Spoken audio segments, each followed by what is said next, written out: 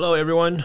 Thanks for joining us for another episode of Spark Your Vision, a podcast where we discuss the latest trends in business, as well as inviting business leaders across various industries to share with us their experience as well as their insights. My name is Chen, and along with my partner here today, Alice, will be hosting today's show. Hi, everyone. I'm Alice. And so today, everyone's in for a treat, actually. We've invited Andrew Chen, CEO of Woodmax, one of the top drinkware manufacturers in the world, to share with us how Woodmax successfully not only cope with the pandemic, which we've gone through for this past 2.5 years, but also at the same time, post-pandemic wise, especially with the latest trends in sustainability and ESG, how that trend will affect business moving forward. Well, Andrew, we've known each other for a while. We have many similar backgrounds. So to be honest, I think we could probably talk forever, not just this next 15 or 20 minutes. But it's good to have you here today on the show. Do you want to give a brief pitch elevator speech of what Woodmax, in terms of business, to introduce to the listeners? Sure. Woodmax is a calculated 37-year company, and it's a family-owned business. We started back in year 1985 as a trading company. And during that time, there's a boom in manufacturing in Taiwan. So my father rode that wave. We were able to export the merchandise worldwide. And that's how the background of Woodmax started. And later on, we began working with several brand name companies in the United States, namely Costco, Reader's Digest, and Starbucks. And right now, we are key suppliers of Starbucks. Thanks for the introduction. Yeah. Before we get into some of the trends and business, I'm just very curious about some of the behind the scene in terms of business because, obviously he is the second generation in a family business. And furthermore, our background is very similar because we grew up in the States as well, right? So I'm pretty sure there was a lot of challenges, even difficulties in terms of the cultural background. Share with us, that experience. I was born in Taiwan, in Taichung. Yeah. My youth I spent in the States. I moved back to Taiwan in early 2013 with my wife and 2 kids. But now I have 3, so I had a kid here. At the time, I decided to come back to take over the business because I just want to help my father and also expand Woodmax. So that's why I moved back, like 9 years ago. So at the time, it was a bit difficult because I had to come back here and learn everything new. My wife gave me a lot of support in, taking care of my daughters and then keeping the home sane, I guess. And then also learning the entire supply chain from the ground up was also another challenge because for the first 2 years, I traveled a lot in China, different provinces, visiting factories, old and new, and also learning how things are made. But also, we need to control cost and then also build relationship with our suppliers. So those are the starting point of the first 2 years of my learning years in Taiwan. Yeah, I noticed you started out with family, which I think is a very important part of you. And it's very important to have that work and life balance as well, as you mentioned. Just out of curiosity, you and your father obviously are the core figure of Woodmax. And I'm pretty sure sometimes decisions has to be made. There might be some conflicts or, different interests or, how do you guys overcome or how do you guys, delegate the decisions and how do you guys come across, agreements? It took me a while to actually think about how I work with my father because he had a say in almost everything, like finance, HR, and so sales. He took charge of the finance part. That is something that I don't touch. That's a very sensitive area. We had an agreement that I need to build my team. So I had a say in building my own team and then also divide up according to what I envision in the future. So which is great because right now our team is really cohesive and then really efficient. We consider my father number one salesman. In the beginning, I work with him. I try to be humbled and then learn. In terms of family business, it's all about how I prove myself to him. I had to prove to my father that I can gradually take over department by department. The sales that I hire were able to outperform his expectations, and also the design team that I hire design something that the customer liked and also can outgrow the original design team.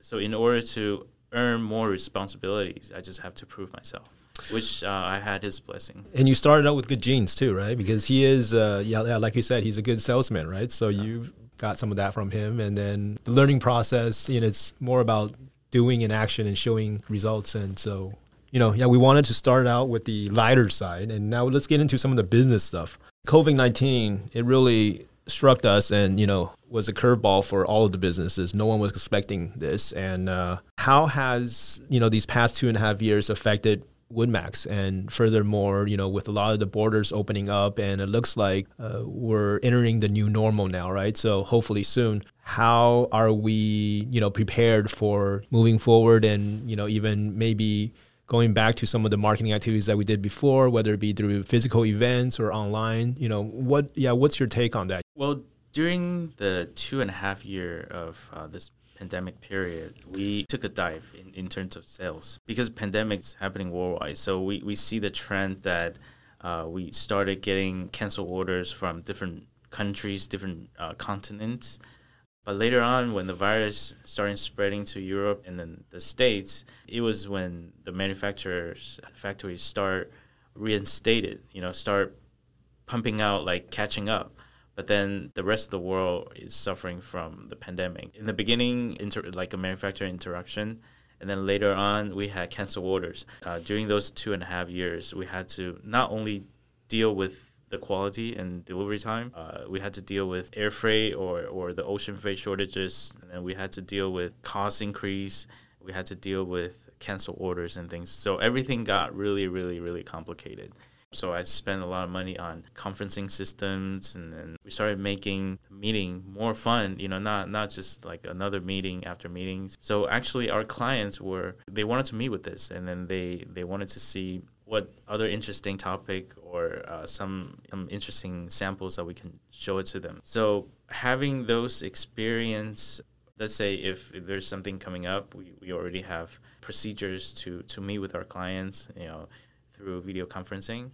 Now the border opens up. We just had a team visiting Korea and Japan, and our client were so happy because we were the first supplier that visited, so we had a great time. We learned how to cope with this pandemic, and then we had to put our minds together to make everything fun and make all the meetings not a boring meeting. Those are the key takeaways to make our relationship going with our client. Yeah, thanks for sharing. I mean, definitely, I think I guess that's one of the advantages, right? The few advantages that we're able to take from the pandemic. Because of the process, you guys were able to digitally transform, and furthermore, from a marketing perspective, be more creative, and hopefully moving forward, whether it be post-pandemic or whatever, right? Yeah, you are able to offer your customers different experiences, and hopefully that will give you an advantage over other rivalry competitors, I think. Yeah, you're absolutely right. The last 2 years has been a very challenging, but yet a lot of different experience in how to solve problems, and problems that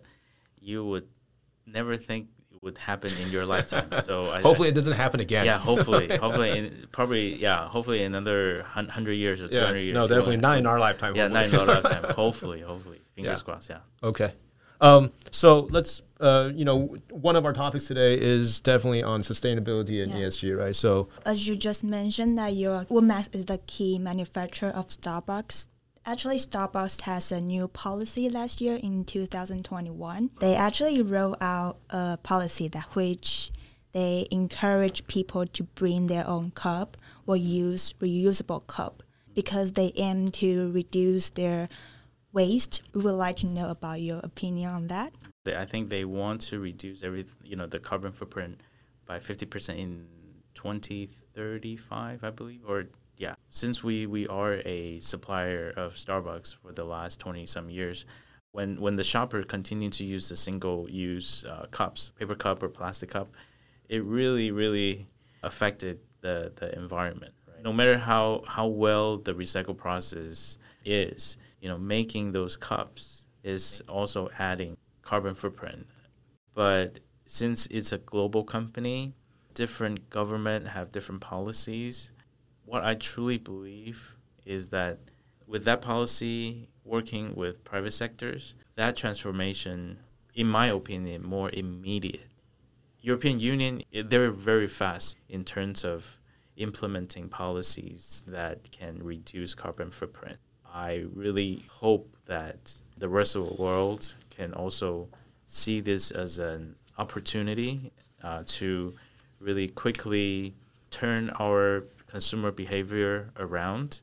Being a supplier of Starbucks, it's great that Starbucks is implementing this policy, but it'll be much helpful that every country sees this effort and then just go along with it, and then having the policy revised up to date, start shifting the consumer behavior.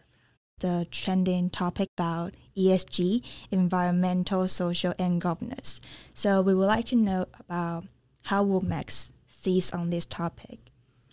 In order to implement ESG, we begin to have a team to learn how to calculate carbon footprint in terms of different materials. We want to be the role that can assist these factories to go through that transition, to share some knowledge with the factories. I think these are some of the ways that Woodmax can become, and then also helping the factories to transition. Yeah. We also see on Woodmax website, you guys mentioned about CSR, corporate social responsibility, and especially on education in remote areas. Is there a special reason? My father believed that education can help the kids to get out of poverty. So that's why we really focus on education. But without education, basically they have no options. Yeah. Sustainability, it sounds like it's a key topic for Woodmax. And internally, how does Woodmax, ensure sustainability in its design and production process? That is one thing that maybe you can share with us. And then also, and Starbucks is definitely one of your key customers. How do you help your global customers achieve sustainability? And if you have any specific cases, you could share with us. Yeah. In order to have a sustainable brand, quality is everything, and then the process is everything. So I think having a specific sales team, design team, and quality team that can really help customer design products from the ground up, and then also in the process monitoring every little details to make sure that manufacturing process can turn out to be good quality and then also safe to use. Those processes what I focus on right now. When we propose something that is brand new, that is patentable, we focus on structures of the item, the aesthetics, and then also the usability of a design.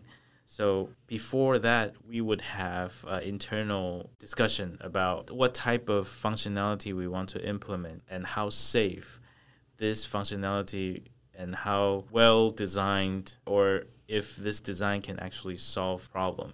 So those are the internal meetings that we had to go through. Those will take about maybe weeks just to come up with that particular design. Once we have that firm confirmation from the quality team and also from the design team, then we put that design together to propose it to our customers. As an OEM manufacturer, sometimes customer, they only have an idea, but we have to make that idea into an actual product. So that internal meeting basically bridge the gap between a concept also into a reality. So that process is something that very important element in a ODM process. We call it new product introduction. So it's an NPI introduction to make sure that if the customer select this design, it is already a ready to mass produced design. So, to your customers, I think you're not only just a manufacturer, you're really their partners in terms of, that new product introduction. Correct. And especially, with what we just mentioned, some of the sustainability trends and all that stuff, I think you're also helping them, providing the necessary experience and support to help them achieve that, right? So Starbucks obviously is one of your key accounts, and I think from that experience alone, I think you've accumulated a lot of the necessary experiences. How would something like that apply to potentially into another industry? We wanted to leverage this experience into a different industry, and we just thought that, hey, maybe fashion industry, apparel industry can also use our services, because apparel industry is always about trend, and it's always about what are some of the new categories that we can introduce. Earlier, we discussed about sustainability, like how do we reduce waste, and I just thought combining, like the tumblers or water bottles, and then design them into a very trend-setting designs. Also, we promote sustainability in a fashion type of way. Combining fashion with our services would be a good match in the current setting. That's quite interesting, making almost drinkware a fashionable statement. Correct. To some extent. Yeah. Correct. That's good. That's good. Yeah. Is there any new project that you would like to share with us? Yeah, well, two things. The first is, of course, I want to promote NGO partners, ICF. It's an international NGO that's located in Cambodia. We've been working with them for the past 5 years. They basically help with the less privileged kids, provide them with like after-class education and also medication. And most importantly, during the pandemic, they were able to assist a lot of families to get back up. I think Cambodia, their main source of income were probably 95%, all depending on traveling. So having pandemic that caused all the shops to close down, restaurants and service industry to close down, a lot of families, they all of a sudden became poor. So ICF also helped these families to learn new skills. They really, really not only help the kids, they also help the families to get back up during the pandemic. So I want to promote this NGO, and hoping that if there are more corporations that's willing to look into this NGOs, you can check out their website. It's icfcambodia.com.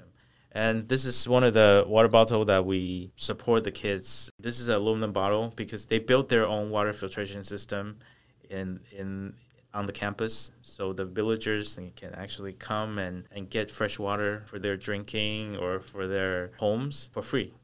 And we support the kids with a couple thousand of them so that when they are on campus, they could pack up water for their school.